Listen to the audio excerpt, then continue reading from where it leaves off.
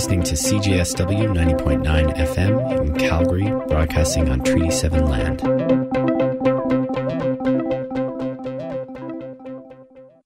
This is David Barsamian, producer and host of Alternative Radio. You're listening to CJSW 90.9 FM in Calgary. But basically, part of the greatness of Baldwin is that he also knows how thick white supremacy is in the souls of black people. That the lie has been something that too many black people have consented to. So if you really believe you're less beautiful, less intelligent, less moral, if you run around scared, intimidated, and fearful all the time, and laughing when it ain't funny, and scratching when it don't itch, you're just gonna wear a mask your whole life. So the only thing that can break the back of fear is love.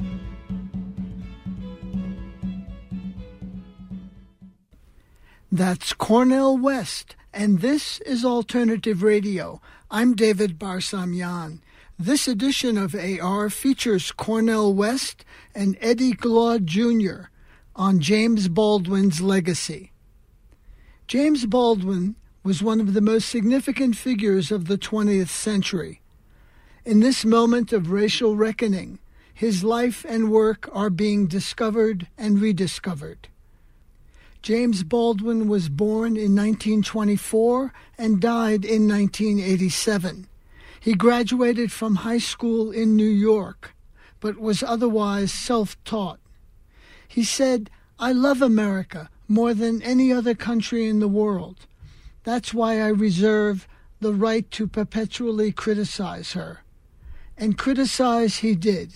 In his classic essays such as The Fire Next Time and Notes of a Native Son, and his novels Go Tell It on the Mountain and Another Country, he wrote about the white power structure, systemic racism, police brutality, sexism, homophobia, inequality, and predatory capitalism. To talk about James Baldwin are our guests today, Eddie Glaude Jr. and Cornel West. Eddie Glaude Jr. is the Distinguished University Professor of African American Studies at Princeton. He's the author of Begin Again, James Baldwin's America and its Urgent Lessons for Today. Cornel West is Professor of the Practice of Public Philosophy at Harvard. He's the author of many books, including Race Matters and Black Prophetic Fire. The program was moderated by Maya Marshall. We begin with Cornel West. Eddie Glaude is a custodian of a rich inheritance and a caretaker of a great tradition of a hated people that still keep dishing out these levels of truth and beauty. So this is why to engage with somebody like Baldwin, who exemplifies the highest levels of greatness, the courage to think critically, the courage to generate hope. And to practice hope is to be connected to the best of one's tradition, to understand what has gone into the making and molding, and to make that tradition available to the whole world, because the whole world's dealing with levels of different catastrophe.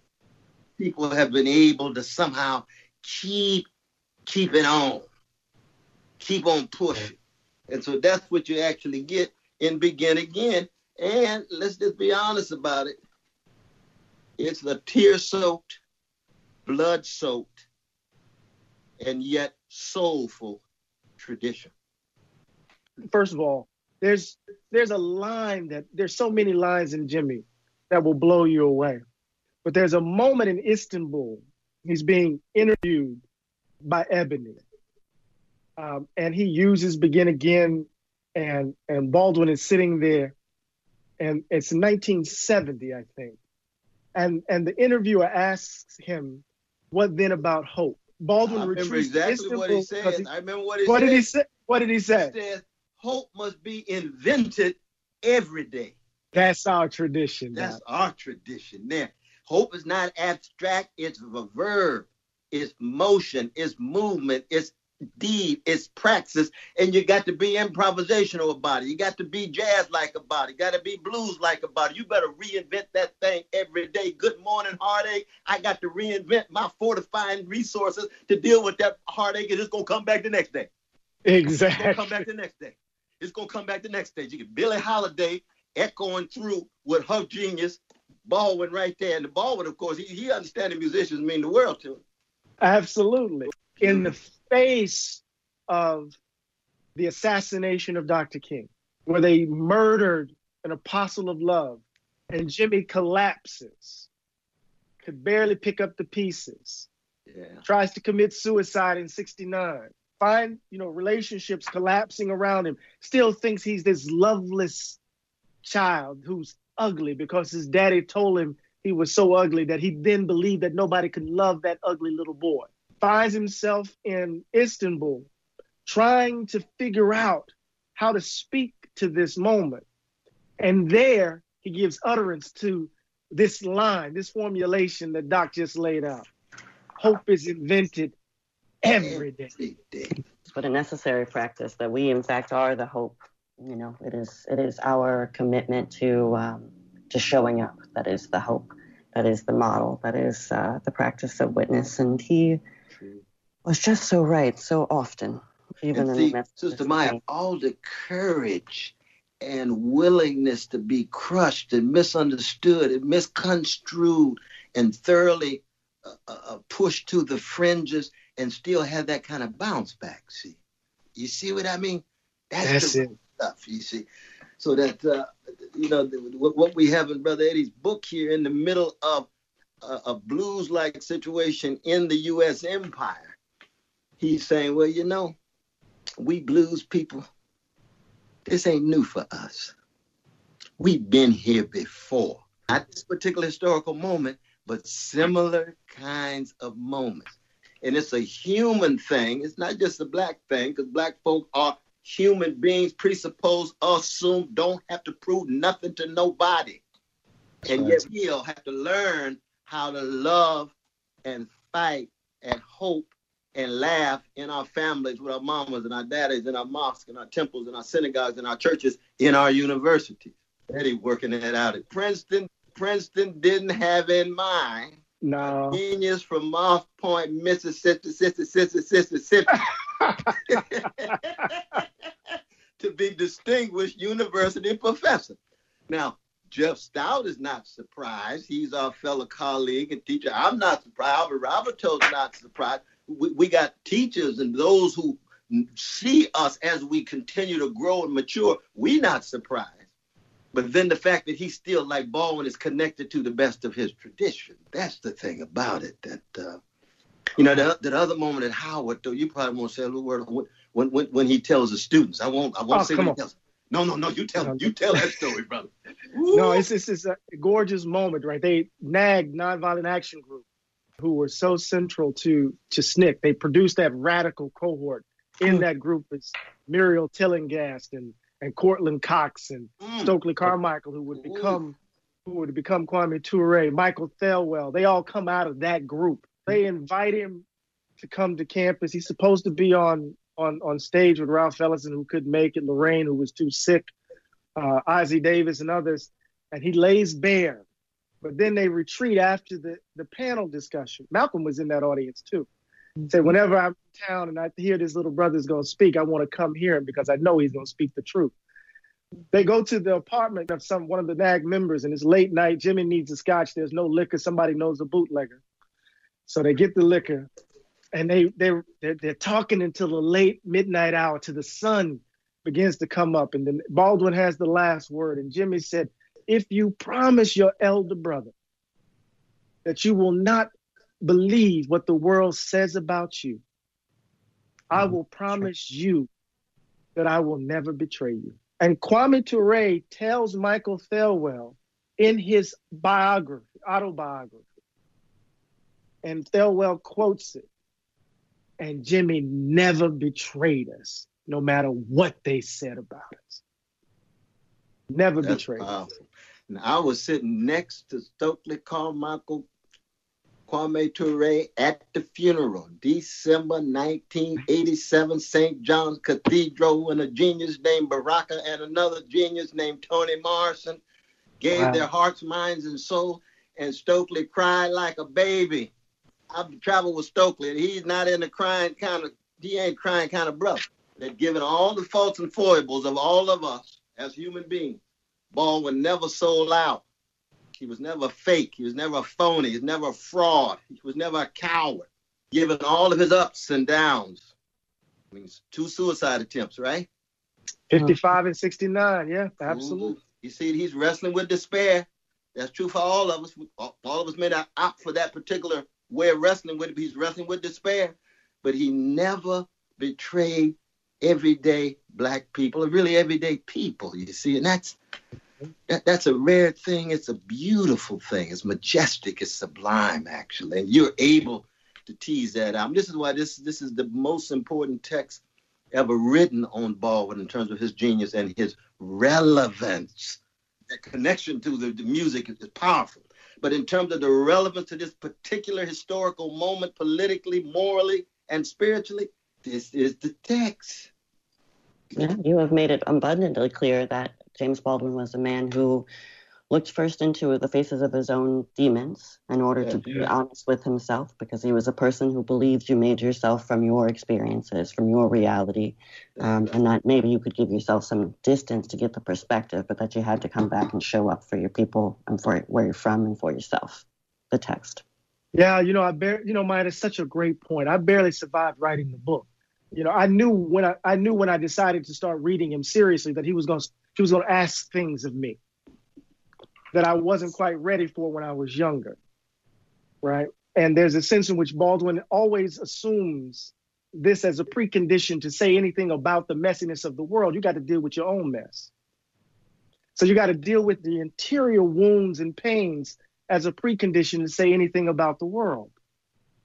Because Baldwin thinks that the messiness of the world is actually a reflection of the lies and dishonesty that we tell ourselves. So I'm sitting here and I'm grappling with the fact that I'm a vulnerable little boy, still dealing with my daddy issues, still grappling with the fact that he could just, and that's why I began this way. Mm-hmm. My father, I love my father. It's Black love. He made me possible. Woke up every day in the Mississippi heat, used to sweat his belts rotten in the Mississippi heat, delivering mail. But he could look at me and scare me to death. I would shudder. And I've been grappling with what it means to have that fear put inside of me so early.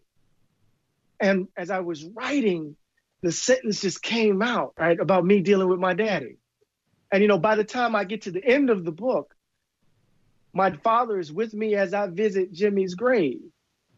And I'm talking about how us telling each other how we love each other, how he's calling me to tell me what to say on television and how proud he is of me and the like, right? And when you read Jimmy, you read Baldwin Notes of a Native Son, his critique of his stepfather is scathing. But you read Baldwin by the time he's about to die, the later writings about his father, he understands what the world did to him. It's not so much him, but the context of his living. So the writing of Begin Again is a kind of writing that I've never done in public before. I'm taking risks because Jimmy demanded it of me. And I should say this really quickly. He forced me to deal with the scaffolding of my own lives. Yes, absolutely. He's asking that of our country as well, right? Those of us who are trying to pull the nation back from the neo-fascist moment, to be honest with ourselves because the narratives are important. So if you take a moment to speak to your definition of both the lie and the notion of the value gap, resolving those things, I would love to hear the two of you discuss that. The best way to talk about the lie is from Jimmy's essay, 1964 essay, The White Problem. He wrote it for Robert A. Goodwin's edited volume, 100 Years of Emancipation. And it reads, the people who settled the country had a fatal flaw. They could recognize a man when they saw one. They knew he wasn't anything else but a man. But since they were Christian, and since they had already decided that they came here to establish a free country, the only way to justify the role this chattel was playing in one's life was to say that he was not a man. Or if he wasn't, then no crime had been committed. That lie is the basis of our present trouble. And so what Baldwin is saying here at the heart of it is that there have been lies told about Black people's capacities, about our character, about our passions, all to justify, right, this system of exploitation, this system, this cruel, barbaric system of slavery that is at the heart of the founding of the modern world, right? At the heart of the founding of the country. And so not only do you have lies about Black people, you have lies about what white Americans have done to Black people. And then you have the lie that's so, this is the key point. There's a way in which the lie works that it malforms, I use that verb on purpose, any effort to expose the country to the reality of what it has done. So anything that comes to reveal the truth of what the nation has done, what it has done to the native peoples, what it has done in Haiti and Cuba and the Philippines, what it has done in Hiroshima and Nagasaki, anything that actually reveals that America is not the shining city on the hill or the Redeemer nation or the example of democracy achieved, anything that attempts to reveal that reality is immediately dismissed as heresy, delegitimized from the beginning, you know? But anyway, that's what I mean by the lie. And that lie is the architecture within which the value gap breathes. And the value gap is this fundamental belief that white people matter more than others. And that's at the heart of it. It's at the heart of our social arrangements, our political arrangements, our economic arrangements. It's a valuation of Black folk and a valuation of white folk that lead to the distribution of advantage and disadvantage that distorts the character of these folk who hold it, so they can't even become the kinds of people their conception of democracy requires. Absolutely. It sounds to me what you're saying is that the key tool we have to fighting that foundational fear that Audre Lorde says we're born with is to have a true reality, a sense of who we actually are, that we in fact are human without having to ask, that we are equal, that we are as important, that we are deserving of love, that we are not ugly, right? That's the sort of crucial truth we have to hold in our hearts in order to fight the fear that enters immediately at the beginning of our breath. I'm going to read just a little passage from the book and then ask you one more question about this notion of innocence. But the lie's most pernicious effect when it comes to our history is the malform events to fit the story whenever America's innocence is threatened by reality. When measured against our actions, the story we have told ourselves about America being a divinely sanctioned nation, called to be a beacon of light and a moral force in the world, is a lie. The idea of the lost cause as just an honest assessment of what happened after the Civil War is a lie. The stories we often tell ourselves of the civil rights movement and racial progress in this country with Rosa Parks' courage and Dr. King's moral vision and the unreasonable venom of Black power culminating in the election of Barack Obama are all too often lies. So I wonder, what could we gain if we disabused ourselves of the notion of innocence as it relates to the citizenry and the state?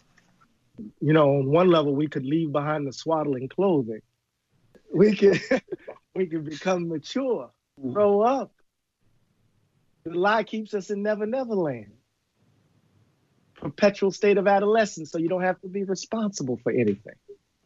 Right? The lie allows us to exist in a kind of willful ignorance about what we have done and what we're doing. Remember that moment in Fire Next Time in '63? Right, when he talks about what is happening to Black folk, he says it's not just that line that is echoed in that movie with the late brother with Ice Cube and where he said they don't know, either they don't know or they don't show. Remember that movie, Boys in the Hood?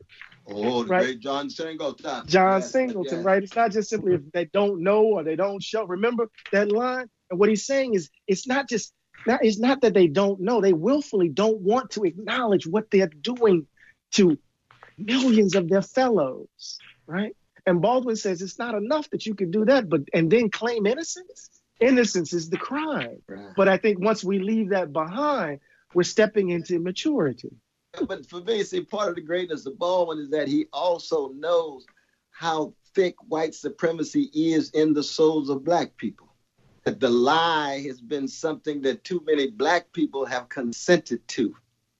So if you really believe you're less beautiful, less intelligent, less moral, if you run around scared, intimidated, and fearful all the time, and laughing when it ain't funny, and scratching when it don't itch, you're just gonna wear a mask your whole life.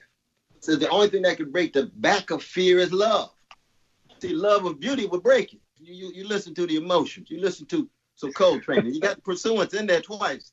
He's got the reference to that third part of A Love Supreme on the drums. And then Jimmy takes over on the bass. Then McCoy comes on the piano. Then Jimmy on the bass. Then Train takes it off. That is the stuff that can break the back of fear. Because fear is something that all human beings have to come to terms with. I mean, Audre Lorde, as Sister Maya pointed out, she understood that well. Lorraine Hansberry understood that well in Raise It in the Sun. People are fearful. The only way you grow into maturity is through a sense of history, your sense of memory, and the love that went into you that empowers you to break the kinds of anxieties that don't allow you to be the free person you ought to be. You got to break it out. That's right. You got Muhammad Ali and Nina Simone. These are free black people. Baldwin was part of that cloud of witnesses, and Brother Eddie. Now, see, Eddie put more responsibility on himself now, because Baldwin, of course, was someone who was chewed up and spit out by the liberal establishment. That's why Brother Eddie argues No Name in the Street is a classic. There is a genius in Baldwin after the deaths of Malcolm and Martin and Medgar. There's a genius in Baldwin where the only thing he can fall back on is the love of his family, Mahalia Jackson, Ray Charles, and others, because as he got closer to death, which is true for all of us, that those things that really, really, really matter that can sustain you, that's what you're going to fall back on. Grandmama and granddaddy and your kids and your friends and your partners and your intellectual ancestors like the that we get involved with. Brother Eddie lays this out. He sure does.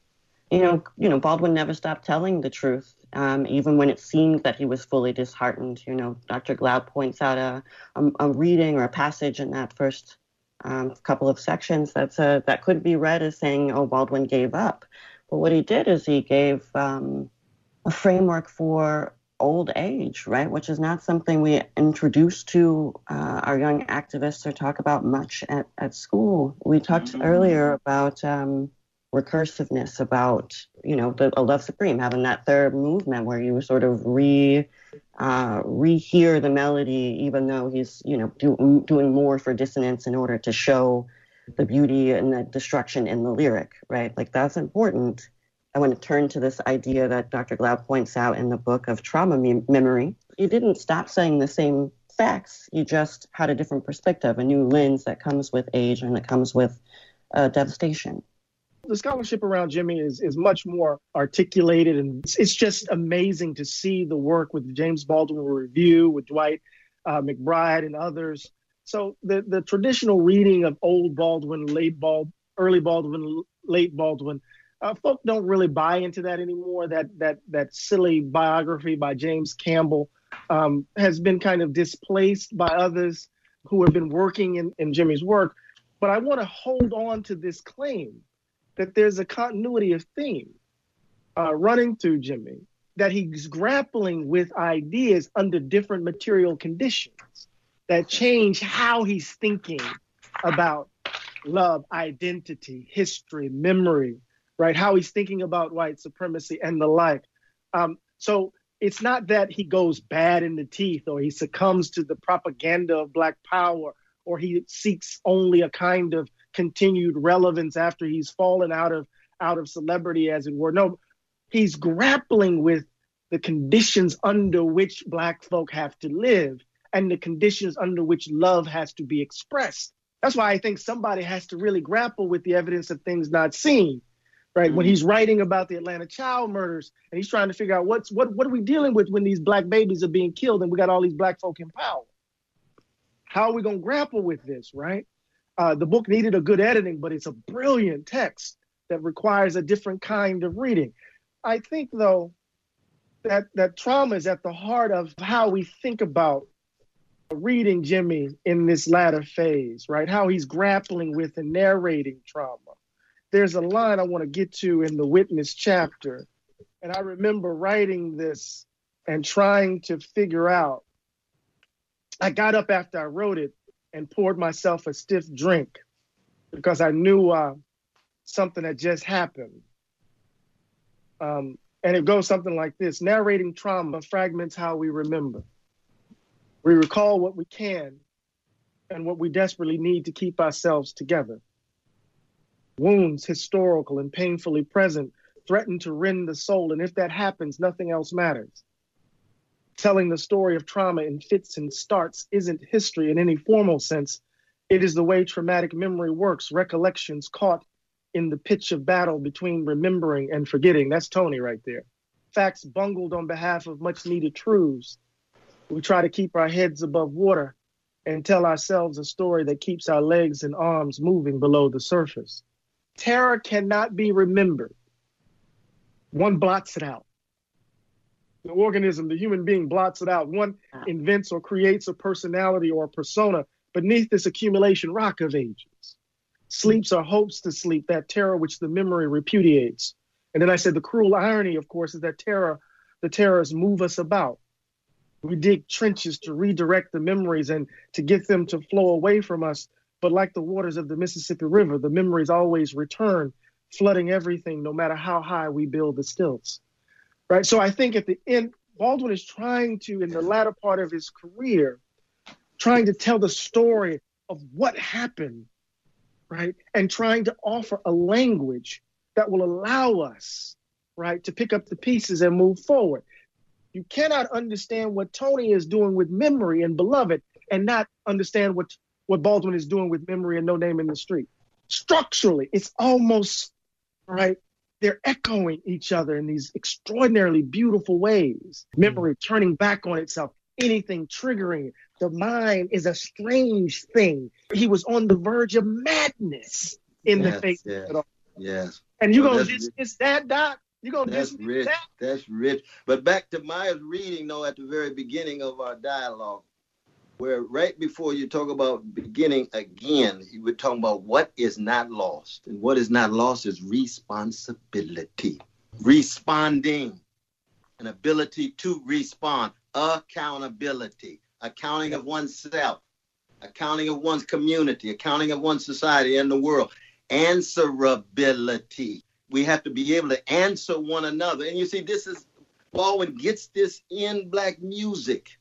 You see that the musicians must take responsibility for the notes they play, right or wrong. Responsibility for the sound, responsibility for the impact on the audience. Are you going to touch the souls of the folk to enable them in such a way that they can be agents of love and hope? And I think Baldwin understood, and Brother Eddie lays this out so magnificently, that the Black intellectual ought to be like the Black musician. See, when Black folks see the Black musician, they say, that's somebody who will more likely empower me if they sing in the right key and know how to play. Whereas Black intellectuals don't have that status. Black intellectuals, oh no, here comes another arrogant so-and-so looking down on everyday people, thinking they better than, uppity, and so forth and so on. If the Black intellectuals had the same status as the Black musicians, they would be looking for us. Oh, we hungry for more narrative. We hungry for more poetry. We want Hakeem. We want Gwendolyn. We want The Last Poet. We want Gil Scott. We go on and on. So let me make this argument that the poets are Black intellectuals. That's true. But the gap, though, Sister Maya, between the intellectuals in the academy versus the musicians is still a gap there. But the bridge then is the poets who are in the academy and moving with music. Moving back and forth. No, I hear you. I hear you. You're listening to Cornel West and Eddie Glaude Jr. on James Baldwin's Legacy. This is independent alternative radio. For CDs of this program and Begin Again, the book on James Baldwin, just give us a call at 1-800-444-1977. Again, that number is 1-800-444-1977. We're offering free of charge MP3s, PDFs, and printed transcripts of this program. Our website, alternativeradio.org. Absolutely. I mean, Brother Eddie knows that, part of my critique of Baldwin, because I'm always suspicious of any revival folk, there's a lot of big revival Baldwin, you know what I mean? And we appreciate Baldwin is unbelievable. But my critique is that Baldwin doesn't linger with his critique of the worst of the black bourgeoisie.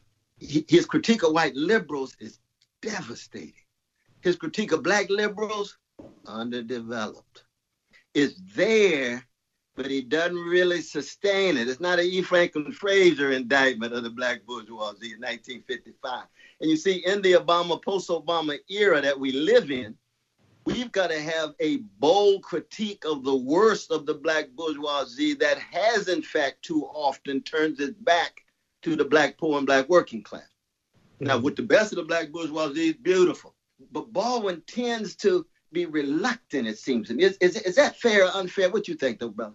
I think this is why we need to return to the evidence of things not seen. The Atlanta situation. Yeah, because I think this is precisely the moment that you're looking for. Okay, because what happens when white supremacy still obtains and black folk have power? What are we to make of Atlanta, this representation of the very class that you're talking about? Right, white supremacy. He makes that wonderful distinction between white people and people who happen to be white, which I love, right?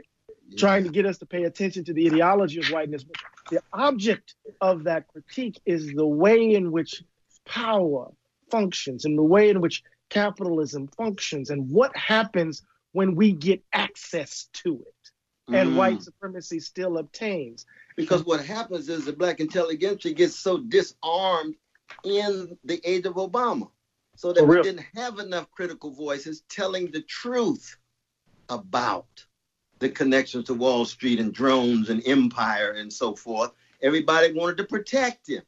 Well, black unity is a beautiful thing. Black solidarity is different. See, black solidarity means you put a primacy on the least of these. I go biblical. The poor, the working classes, the widows, the fatherless. Not just the highly successful ones who are doing well. They're not the measure of how black people are doing.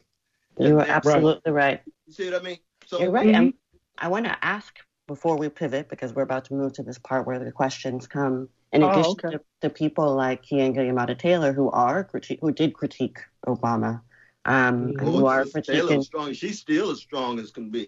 Isn't she? At Princeton too. What's going on at Princeton? I'm wildly proud of her. But I want to ask one more question with this framework that Dr. West has provided to us before we transition to the questions from the audience. So, can you speak to the possibility of genuinely multiracial democracy while capitalism persists? Of course. I mean, we have the freedom dream, right? I think there's a possibility for a multiracial coalition to speak to the contradictions of capitalism in this moment. But as long as capitalism obtains, there's going to be the view that some people are disposable, it seems to me. Works in tandem with white supremacy in that way. Well, racial capitalism is what it is, right? And so but that doesn't preclude, because if I understand the question, it doesn't preclude the possibility of multiracial coalition to actually strike the blow to what capitalism is all, because the contradictions are in full view. One of the interesting things about this current moment is that the last 40 to 50 years of Reaganism, right, it's being revealed to be bankrupt. Right, that's right. All of its contradictions are in full view. And so part of what we're seeing in the streets are, young folk who've come of age in the age of catastrophe or accumulated grief and the like. You see folk protesting over police brutality and the like. You see a kind of solidarity and vulnerability that the pandemic has generated. But the idea underneath it all, or at least the judgment underneath it all, is that the country is broken. Right? And that's why we see all of these different groups and coalitions out in the streets risking their lives, we must say, because they are risking their lives. So my short answer to the question is, yes, I believe that in the possibility of multiracial coalitions in the face of capital. Cornell, does that make sense? Oh no, well, you got to have solidarity and coalitions based on deep integrity and willingness to fight for poor people, beginning with people of color, not just black people. Original sin of America is not slavery; it's the treatment of indigenous peoples. America begins as an empire; it doesn't begin as a democratic experiment. A democratic experiment within the bowels of the empire itself, predicated on black folks' labor and vicious hatred of black people.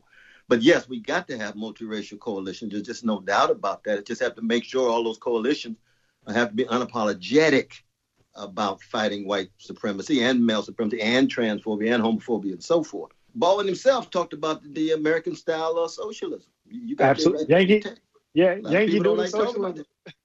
Yankee Doodle, talking about Bobby Seale and the others. Exactly. Absolutely. He began as a Trotskyite when he was young. Very, very much so. And empire. I mean, here, with Juma Baraka and Glenn Ford and all of our leftist folk, they keep the pressure on. America is an empire and a predatory capitalist civilization and profoundly white supremacy at its core, profoundly male supremacists at its core, with its transphobia and homophobia. But within that same experiment, there have been freedom fighters and love warriors coming out of a variety of different traditions. We, culturally and artistically have actually been in the vanguard of it. Right. Oh, absolutely. Absolutely. Before we make this transition to audience questions, are there thoughts you want to share? Sister Maya, let me say this before we turn to the questions. Doc talked about the love. This man has loved me to death. And without his love and example, none of this would be possible. He loved me into understanding that this country boy from Mississippi could say something in the world. Gave me the authority to believe in myself and to understand that I had the capacity to think with anybody, to walk in any room, to be a free black man, yes, and to understand what it means to walk in love. So he poured all this love in me, and I just want to give him all the glory. Not all the glory, because it goes to God, but all Lord. It's just such a blessing to be part of a great tradition, knowing that you're holding up that blood-stained, tear-soaked banner in such a way that the self-examination goes hand in hand with the fortitude, with the determination to keep on fighting, keep on swinging.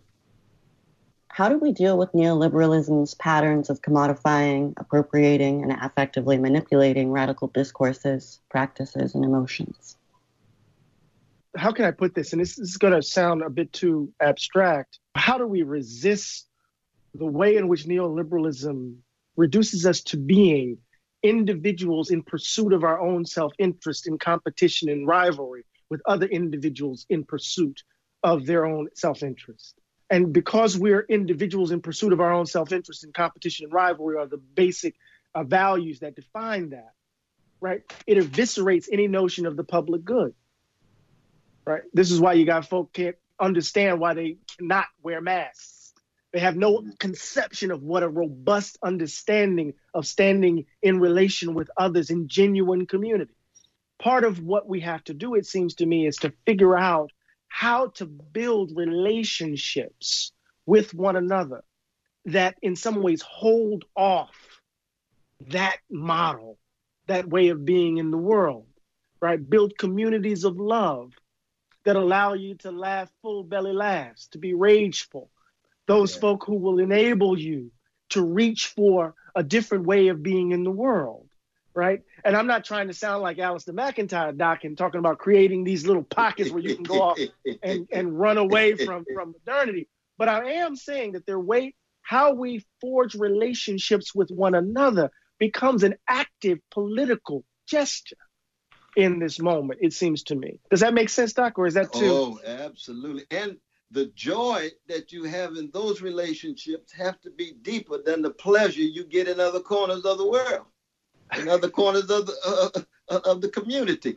See, joy is something qualitatively different than pleasure. Black people traditionally have been a soulful people because we've been a joyful people. You can't be soulful if your whole life is just about pleasure. It has to cut at that deeper spiritual and moral level. And we have to be honest. We have to realize all of us, especially those of us in the Black middle class, are always already commodified in one way or another. And that has to be the object of our critical reflection. It's like Baldwin and No Name in the Street. He says, I know I'm the great white hope for the liberal establishment. I want to talk about that. I'm not going to be that hope for them. Now, that doesn't mean white folk. It doesn't mean he just kowtowing the black folk. He got something inside of him that's called a calling, not just a career. He got something inside of him called a cause, not just a brand. And I need to say that now in a highly commodified culture. Everybody can't wait to have a brand, can't wait to have their brand. They missing the point. That's a Keith Sweat moment. Something just ain't right. Something just ain't right. That's what Mama tells Walter in A Raisin in the Sun, right? We used to talk about freedom. Now all we talking about is money. And what did Jimmy say about Sweet Lorraine? Jimmy said she understood the difference between keeping the faith and making it. Everybody got, in some sense, make it because you got to have cash. You don't live by bread alone. You got to keep the faith. Whatever faith it is, whatever faith it is, it's got to be a faith bigger than your ego, bigger than your narcissism, bigger than your career, bigger than your opportunism, bigger than your next PR move. You got to have something inside of you. And with Brother Eddie Glaude, he got something inside of him that he had before I even set eyes on him. In a moment where we are not safe with active, close physical intimacy because of a pandemic, how do we build real closeness in a digital era, when we're sort of trapped on platforms that are capitalist projects and that are fast forms of the kind of developed relationships or community-based ties that we would make in person otherwise? That's a hard question, Maya. I'm thinking about Wilna Jumist, Paul Taylor's wife. She lost her mama to COVID-19, and she couldn't go home to say goodbye to her. Couldn't send her home right because she was worried about coronavirus and her children. So there are ways in which this current pandemic has interrupted touch, has given grief a different sort of register. It gives it an edge because grief now comes with regret. And grief and regret is dangerous, right? Mama, I wish I could have said to you that I was sorry before you went away. I wish I could have resolved X, Y, and Z. And so that's happening alongside of the fact that we are sheltering in place, and many of us are, and we can't touch, we can't engage. But I think they're in the midst of this. So I'm trying to get to an answer to your question, is that in the midst of this, we have to find ways of being together. We're trying to figure out how to maintain each other's soul, how to be not a crutch, but a shoulder in the midst of this. And so how are we going to be coming on the opposite end of this?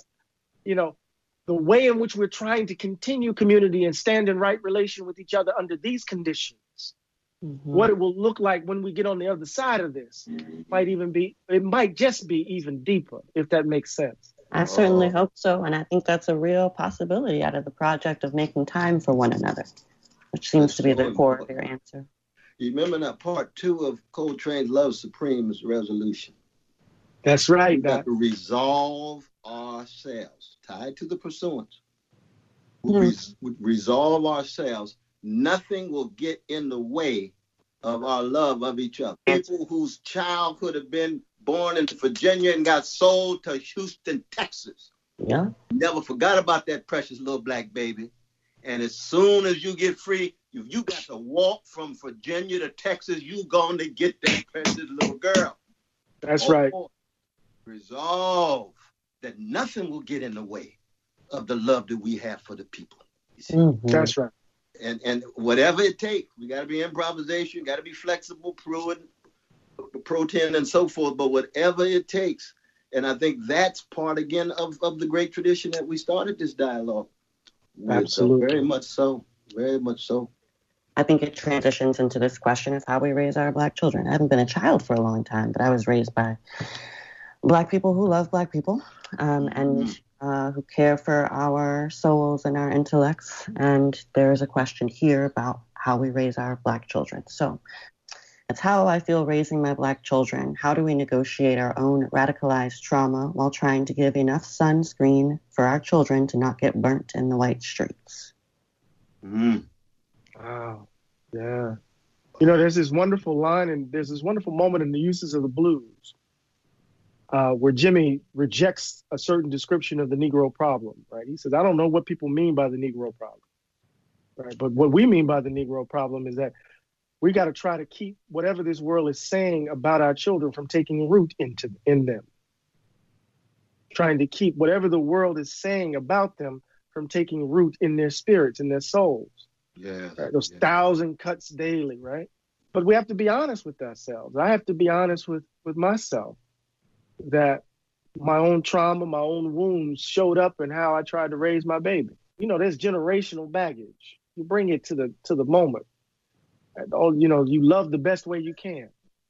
That's right. As vulnerable and full of fault as it may be, you love the best way you can. And it seems to me that to fortify them in that love, that as crazy as he may be, as broken as he seems, that Negro loves me to death. Yeah.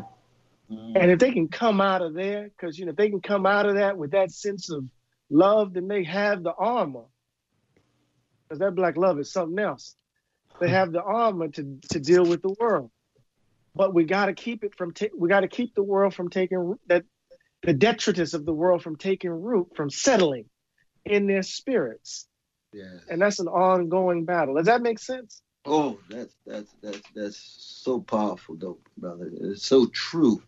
You know, one of the great moments in The Fire Next Time is in the letter to the nephew.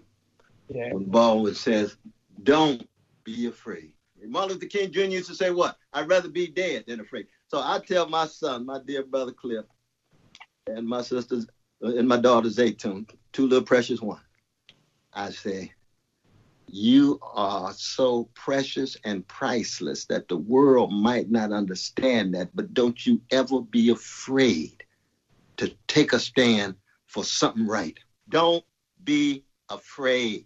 Don't you ever sell out. Don't you ever cave in. Don't you ever give up. Just really quickly, I know there's this line of, going back to the letter to my nephew.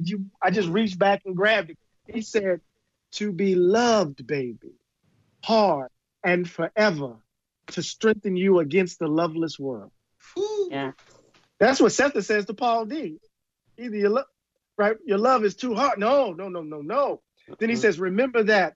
I know how black it looks today for you. It looked black that day too. Yes, we were trembling.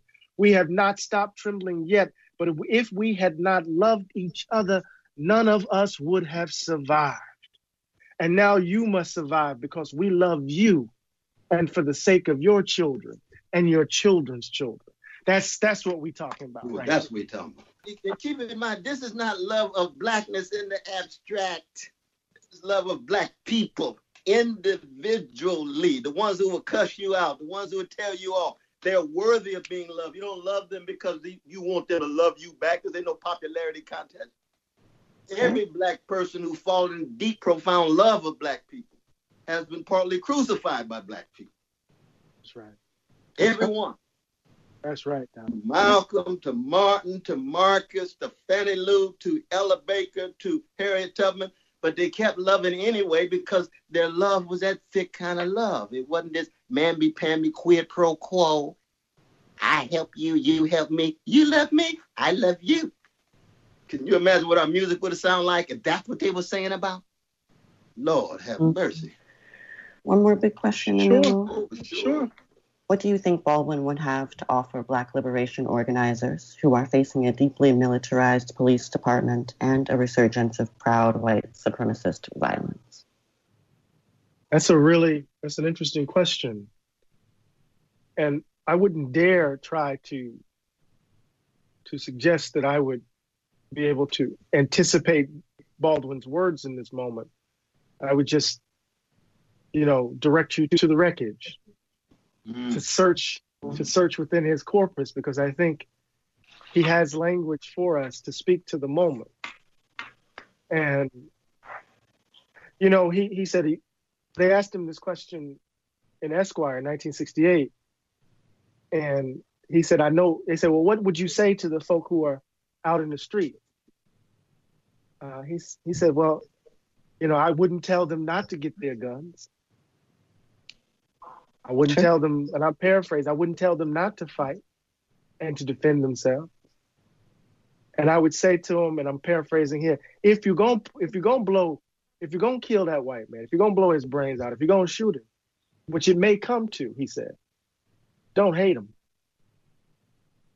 because the hatred will corrode the soul, you know. Because at the heart of Jimmy's project, it seems to me, is a moral concern about who do we take ourselves to be, who do we aspire to be, how do we not allow the ugliness of the world to deform and disfigure the soul, right, as we engage in this arduous task of self-creation under these captive conditions. So what would he say? Fight to your last breath, because that's what he said.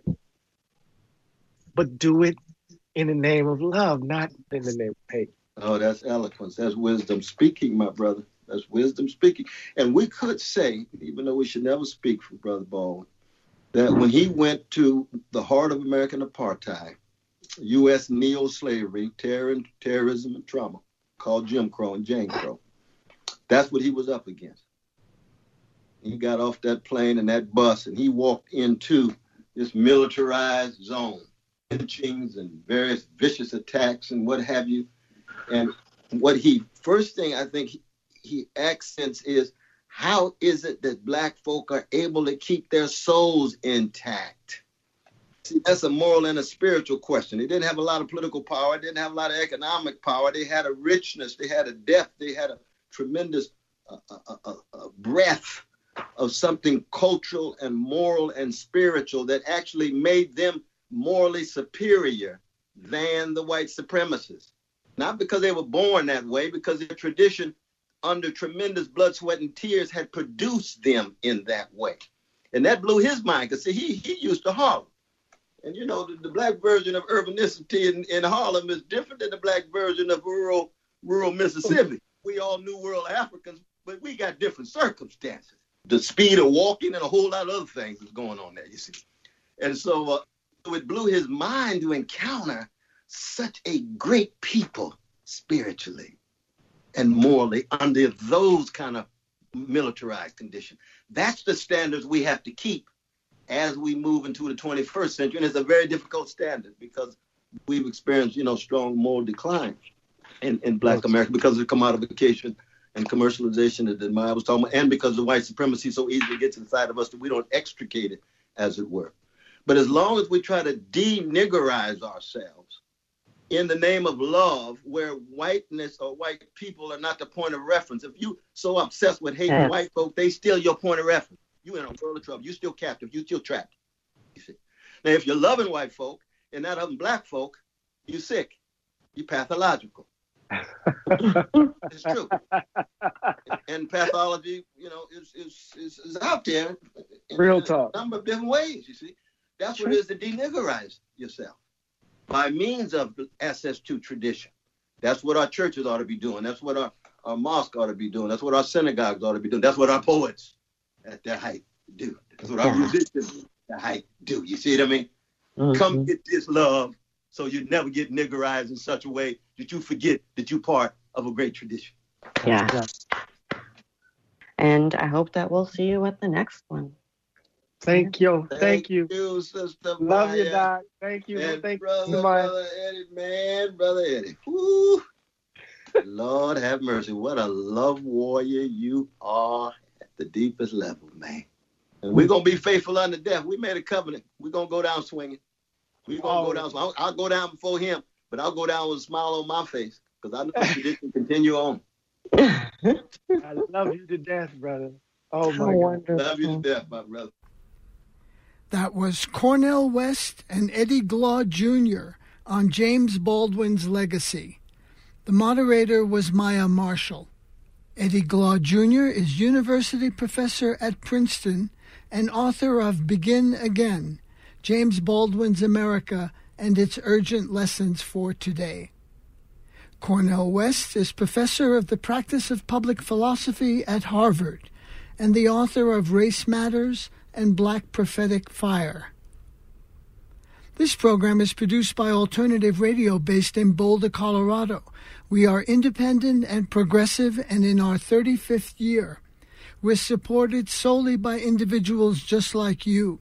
To access our complete audio and book catalog, just go to our website, alternativeradio.org. Again, our website where we are podcasting, alternativeradio.org. To place a credit card order for CDs of today's program, Eddie Glaude Jr. and Cornel West on James Baldwin's legacy, and Eddie Glaude Jr.'s book on Baldwin, Begin Again, just give us a call at 1-800-444-1977. Again, that number is 1-800-444-1977. We are offering free of charge MP3s, PDFs, and printed transcripts of this program. Just call us at 1-800-444-1977. Special thanks to Haymarket Books. Joe Ritchie is our general manager and editor. I'm David Barsamian. Thank you for listening. We go out with John Coltrane, A Love Supreme.